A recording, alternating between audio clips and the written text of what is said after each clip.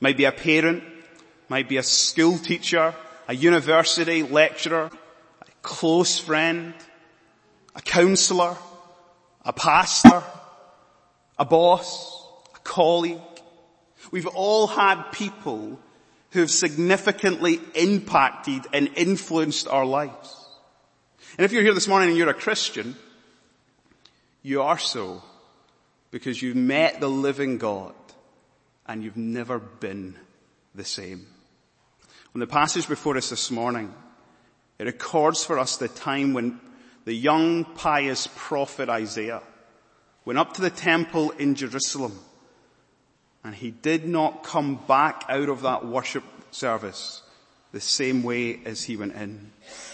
Because there in the temple, he was given a vision, a life-transforming vision.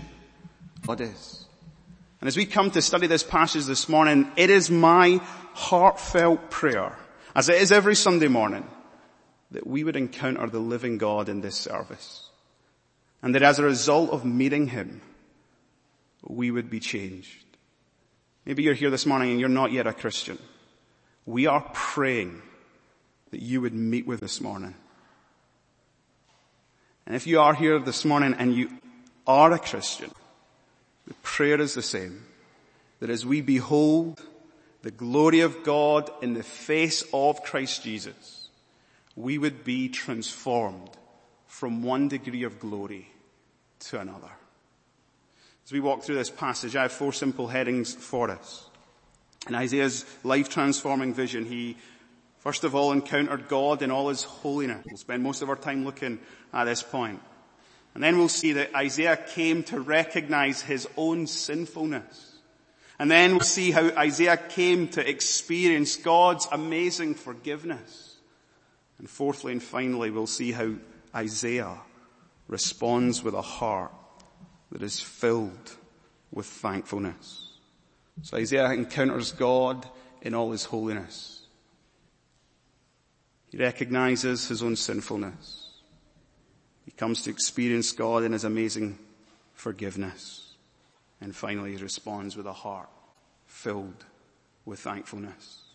Look then at verse 1 of chapter 6. In the year that King Uzziah died, I saw the Lord.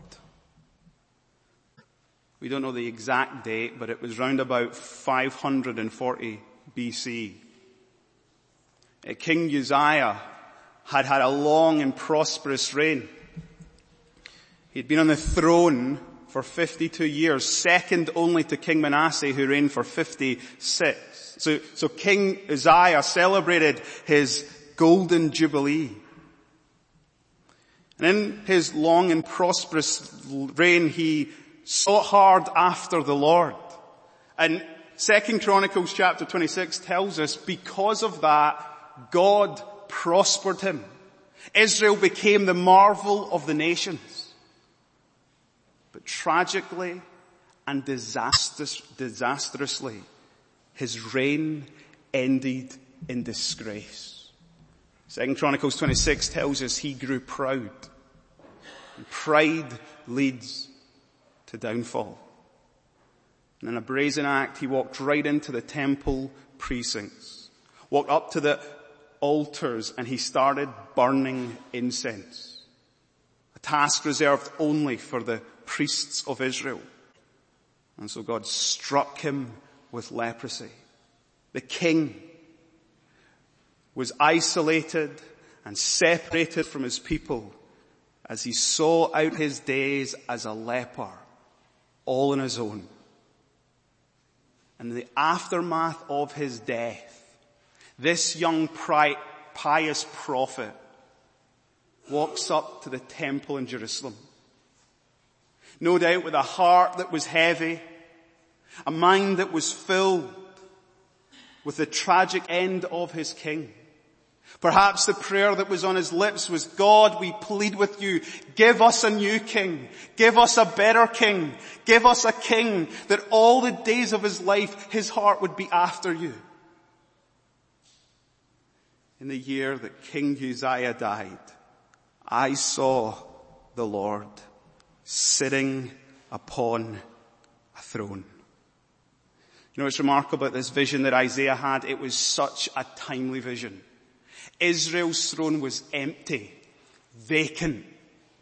And yet God supernaturally opened Isaiah's eyes that he would see heaven's throne occupied with the living God reigning and ruling. Now let me be clear. This was a vision. This was not a dream.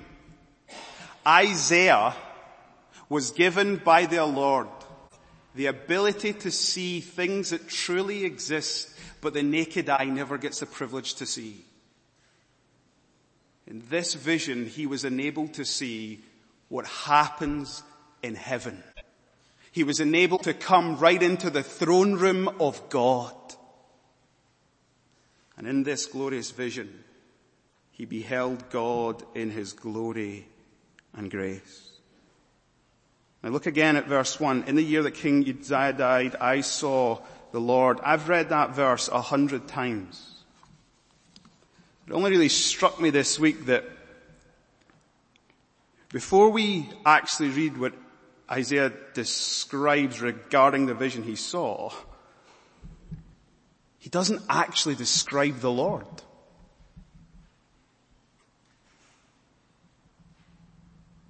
Rather, what he describes is a throne.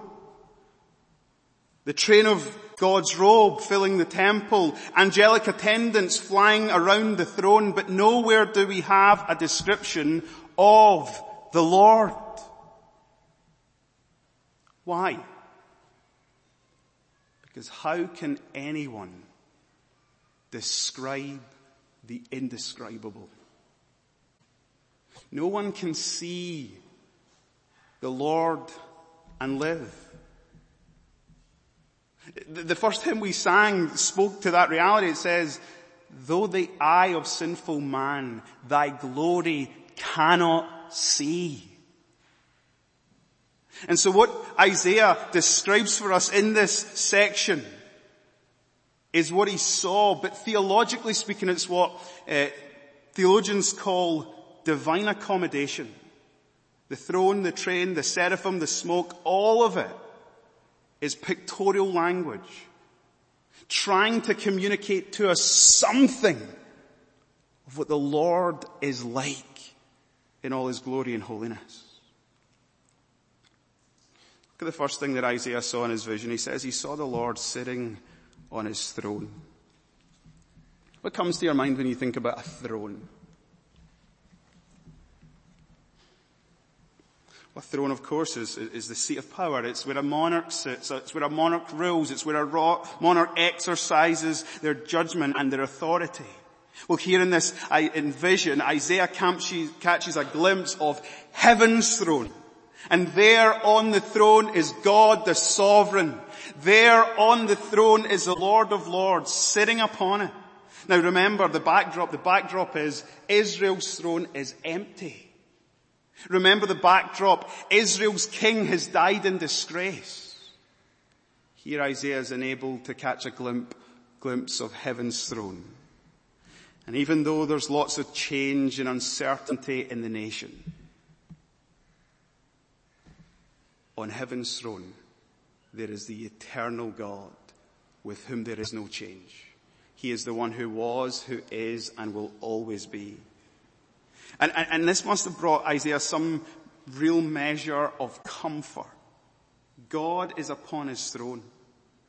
And you know, brothers and sisters, we're living right now in a world where there is so much confusion, so much uncertainty. There's wars and rumors of wars. There's crisis with leadership and parliament. There's all manner of things, economic disaster looming.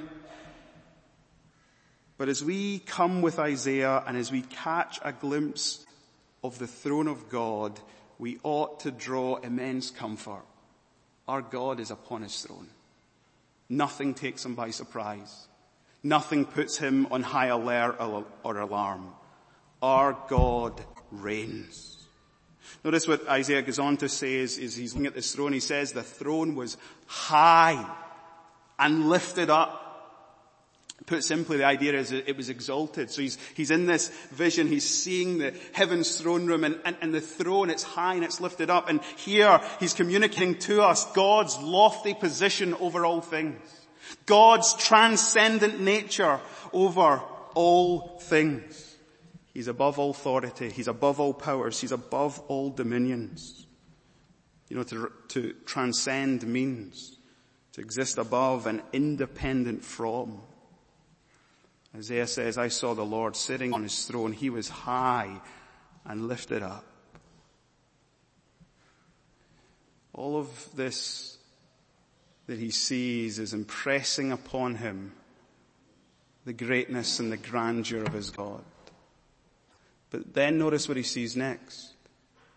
He says, I saw the train of God's robe, and it filled the temple. You may not know this, but in ancient times, kings demonstrated their majesty by the length of the train of their robes. The longer the train, well, it was an expression of the greater the majesty and splendor that belonged to the king. If a king subdued another kingdom and all of its citizens, his noble people would add to the train of his robe, so that it would impress everyone with how great and glorious he is. And do you know what's fascinating about the Hebrew of this verse? It says that when Isaiah saw the train, the word really is hem. He saw the edge of God's garment. Just the very edge of it. And notice what he says of it. It filled the temple.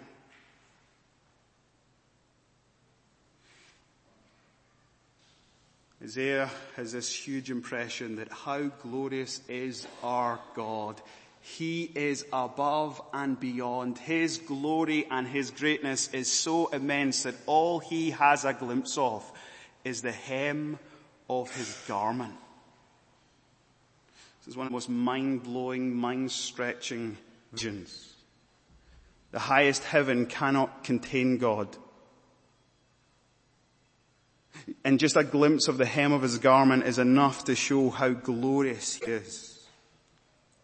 Back in the early 70s, J.I. Packer, an English Anglican theologian, wrote, one of the problems in modern Britain is so many people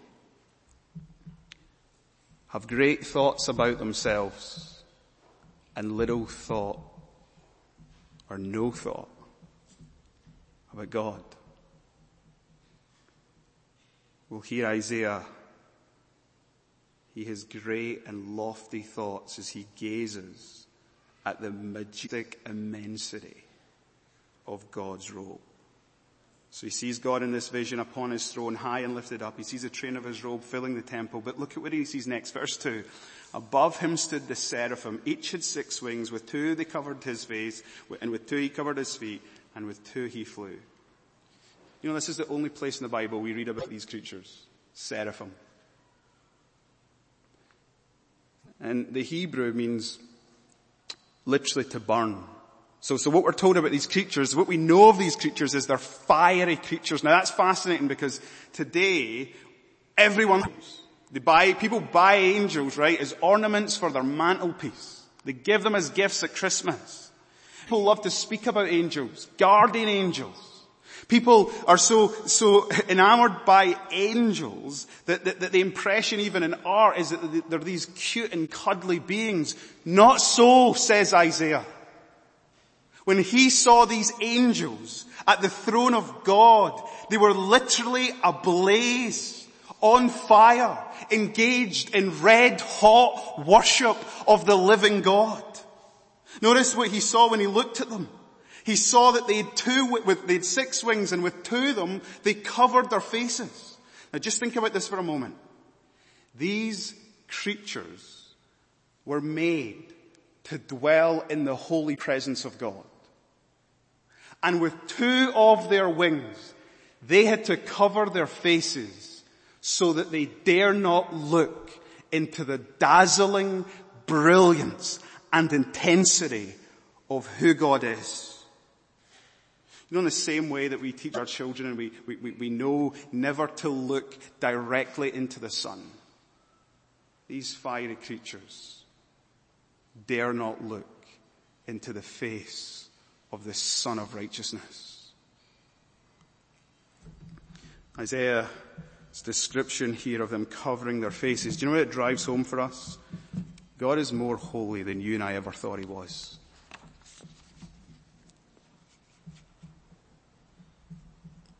But notice Isaiah saw that they had two other wings and they covered their feet. In the presence of God, they used two of their other wings and they covered their feet. And this is perhaps an expression of their humility before the throne of God. They cover their feet in reverence and respect of who God is. And then we're told with the two other wings, they use them to fly. In other words, they're there right at God's bidding, ready to serve him whenever he calls. Now, it would be easy for us to get enamored with these heavenly angelic beings, but the emphasis in Isaiah's vision is not in what he saw, but actually in what he heard now. Because he heard these seraphim singing to one another, and look at their song. Holy, holy, holy is the Lord of hosts. The whole earth is full of his glory. Up until this point, we've been straining at words to try and describe something of God's glorious character. The angels capture it. One word. Holy. And when we describe God as holy, we're saying that that's the reality that distinguishes God as God. It's well been said that holiness is not one of God's attributes. Holiness is the sum and the total of all of God's attributes. Listen, we need to understand God is holy in everything that he is. He is holy in his power, holy in his faithfulness, holy in his love, holy in his justice, holy in his grace, holy in his mercy. He is holy, holy, holy to the core of his being. And as the seraphim sing to one another in this scene, they just can't say holy once, not even twice, but 3 times. And if you know anything, this is the only occasion in the entire Bible, outside of Revelation and the angels singing there, holy, holy, holy, where something is raised to the 3rd degree in repetition. So you have, for emphasis, King of Kings, Lord of Lords, meaning God's the greatest King, God's the greatest Lord. You have the book of Song of Songs. This is the greatest book of songs. And here we discover that the super superlative, God is the holiest of the holiest of the holiest. Human language is not capable or adequate for describing God. R.C. Sproul wrote, there is only one attribute of God that is ever raised to this 3rd degree of repetition in Scripture, and it is his holiness.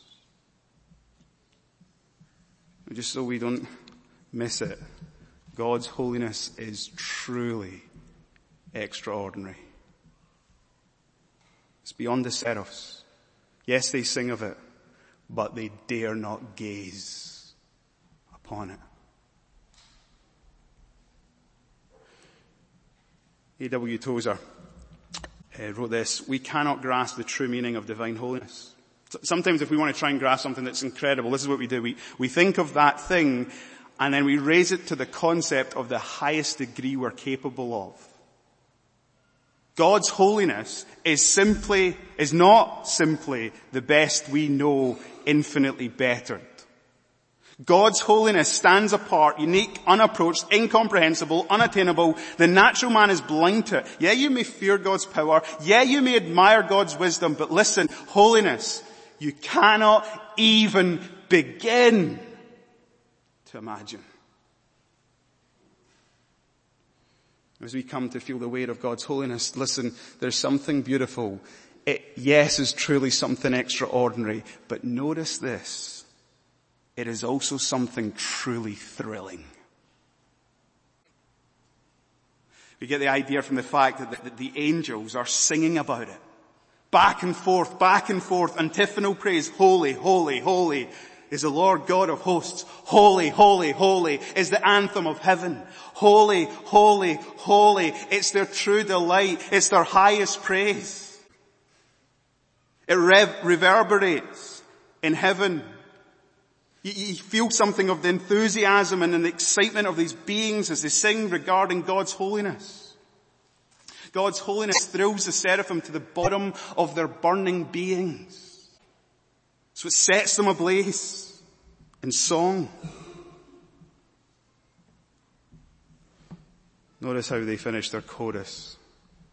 And the whole earth is full of His glory. You know, when God's holiness goes public, we call it God's glory. It's the weightiness of who He is.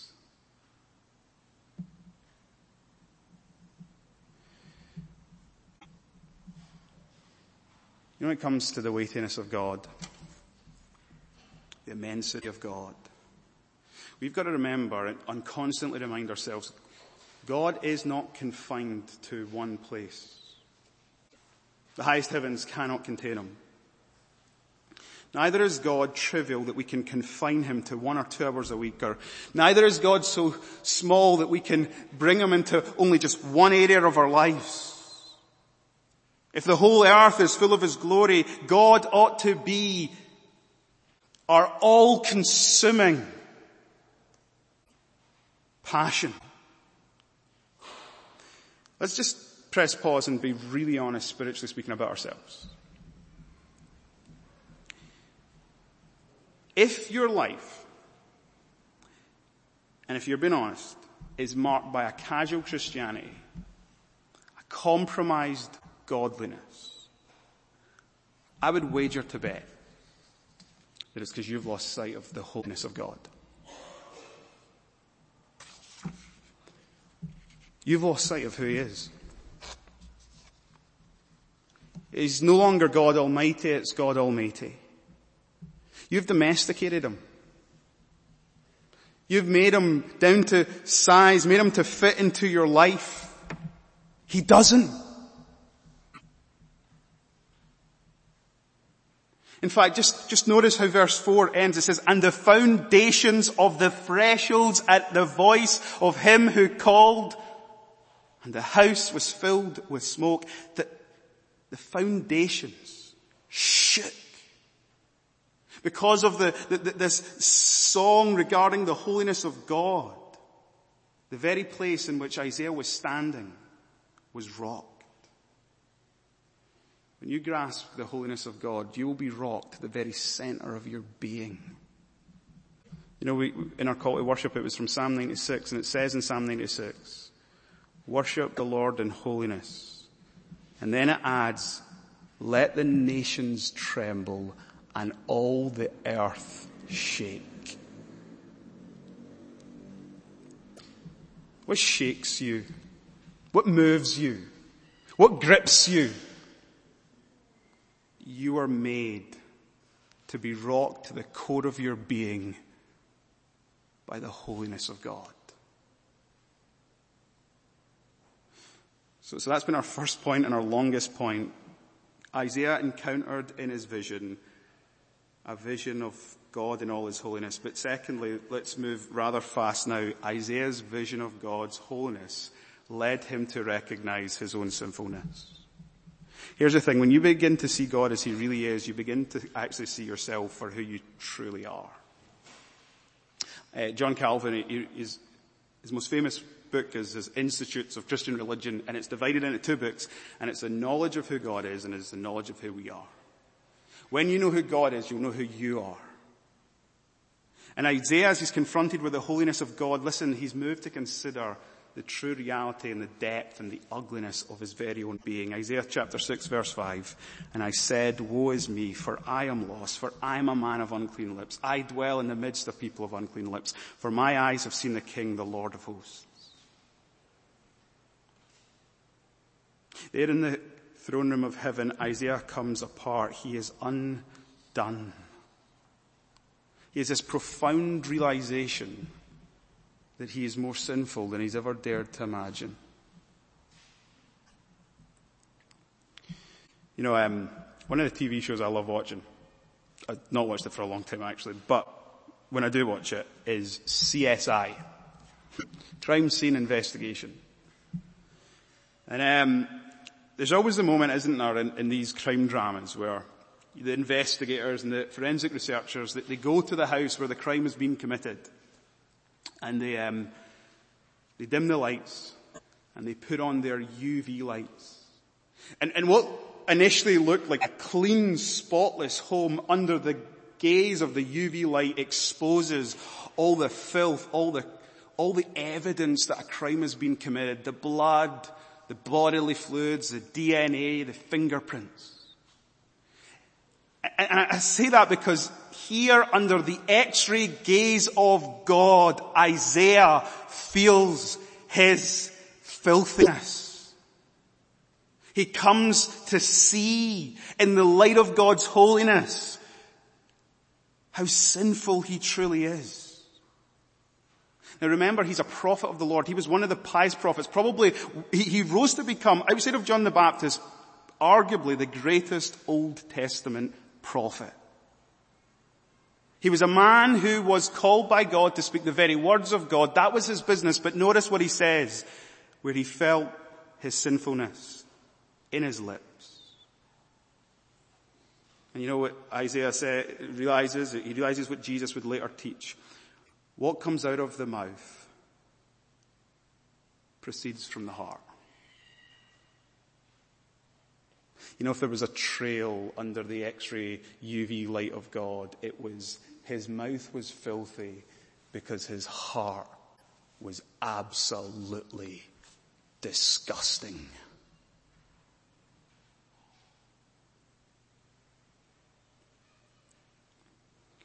If you have read Isaiah, you'll know that in chapter 5, Isaiah has just been pronouncing, woe is Judah, 6 times. Verse 8, verse 11, verse 18, verse 20, verse 21, verse 22. And if you're a diligent Bible student, you know that things come in 7. So you get to the end of chapter 5 and you're saying, there's only 6 woes. Where's the 7th? Here it is. But this time notice, Isaiah's not saying woe to other people. He's saying woe to himself. Woe is me. I am undone. You know, when Jaya Packer says one of the problems with modern Britain is that we think too many great thoughts about ourselves and we think too little or no thoughts about God. Listen, if you want to think a serious thought about yourself in the presence of God's holiness, you are a great sinner.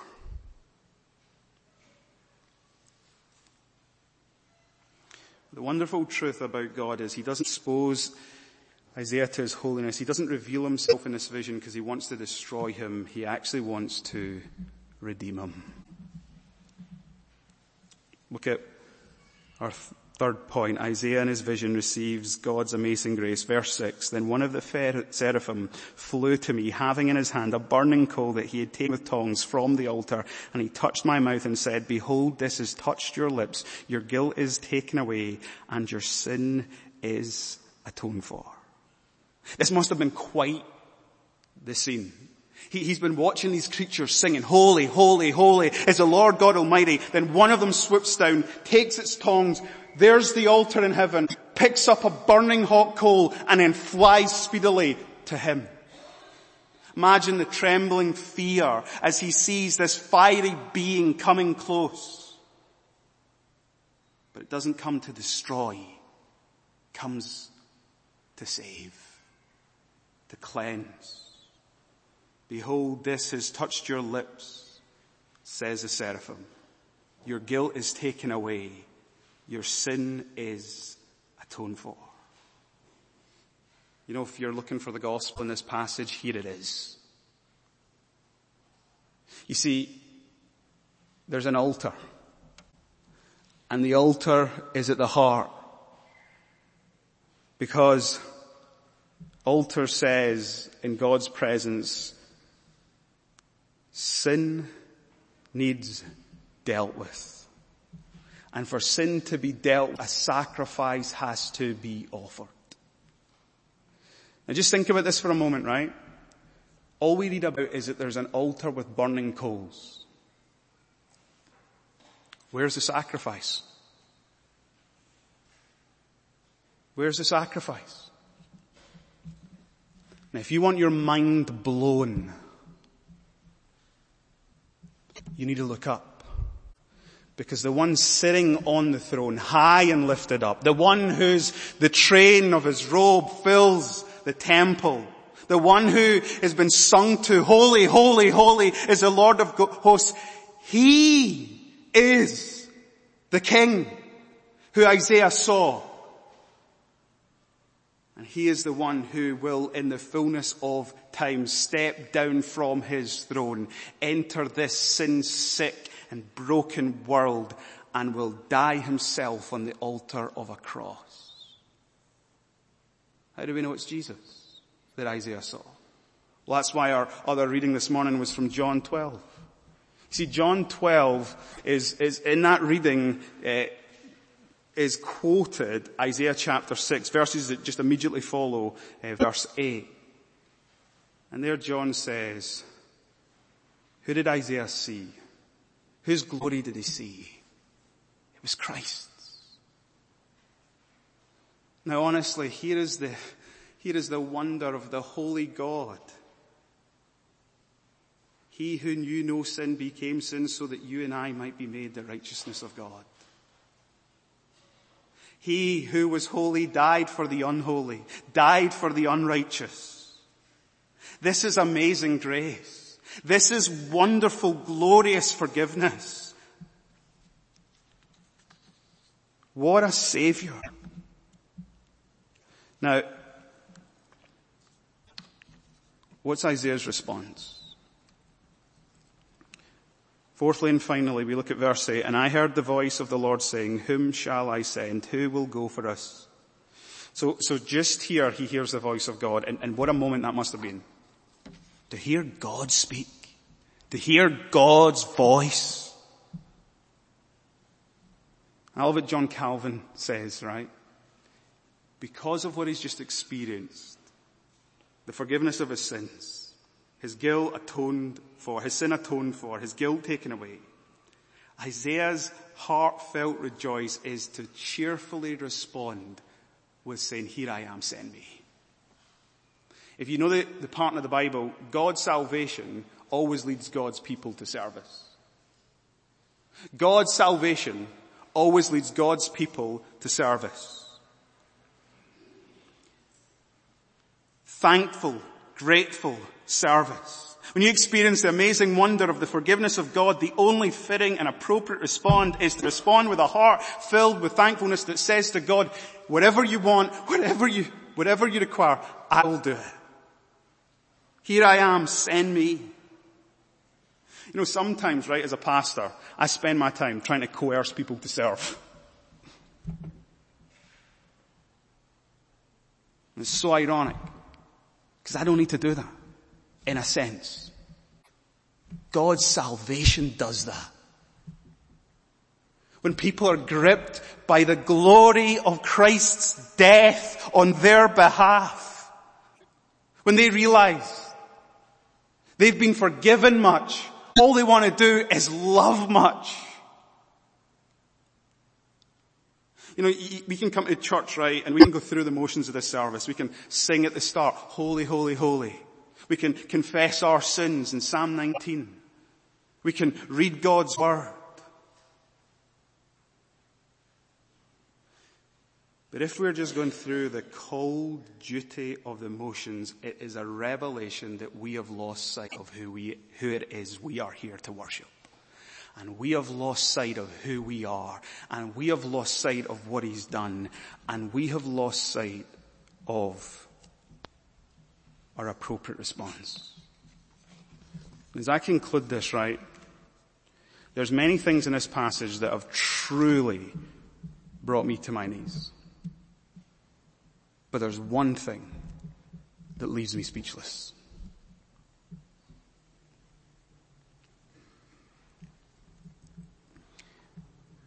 Isaiah says that he saw the Lord. Every Christian here, you will see the Lord and you will not die. You will not be undone. Because when we see the Lord when he returns, in the blinking of an eye, we'll be made like him. And with unveiled faces, we will behold the glory of God in the face of Christ Jesus. And we will be in his presence without sin. Whilst the angels still cover their faces, because they can't look upon the dazzling intensity of the holiness of God, but you and I will. So glorious is our salvation. God takes sinful creatures, saves them, sanctifies them, makes us holy to be fit to dwell in his presence forevermore. And I suspect we will join the chorus and the anthem of the angels, and we will sing, Holy, holy, holy is the Lord God of hosts. The whole earth is full of his glory.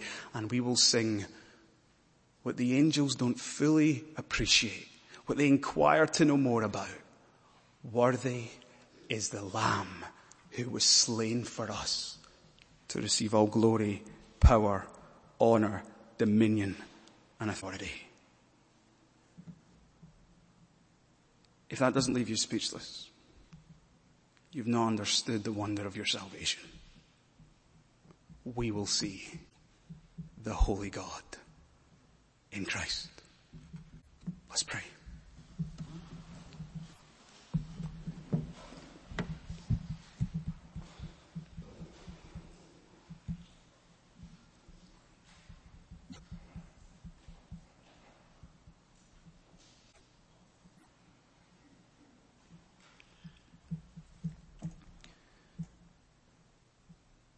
God, how do we respond to this vision of who you are? The only way we can respond is with humble and thankful hearts. We are in awe of who you are. We are in awe at the fact that the Lord of glory, the sovereign Lord who rules and reigns, stepped off his throne and became the sacrificial lamb, dying on the altar of the cross so that our sins could be atoned. And we, an unholy people, could be made right with a holy God. God, we realize in your presence this morning we are not deserving of this. We are such unworthy recipients. And even our response to knowing you and to knowing the gospel falls so far short. And so we pray that this morning that we would leave here different from the way we came in. That we might be sent forth from here with a spring in our step as we seek to give you our lives as holy and living sacrifice, all in view of the incredible mercies we've received from your hand. Bless us, we pray now, as we prepare to come, to sit around the table, to feast with you. Help us, we pray, as we ready to meet you in this sacrament. We ask it in your worthy name. Amen.